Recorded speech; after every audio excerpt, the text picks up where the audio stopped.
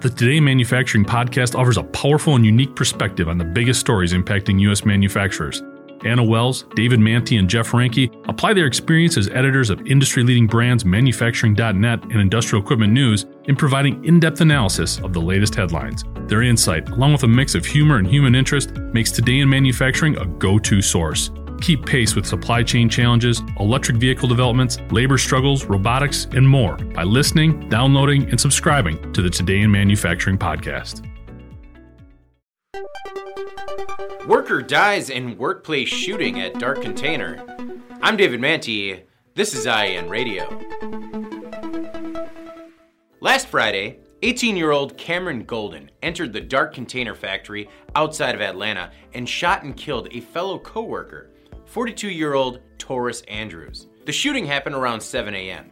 It was shift change at the Dark facility that makes food and beverage containers, and it created a panic. Golden wasn't arrested until hours later when he was tracked down at a bus station about 170 miles west in Alabama.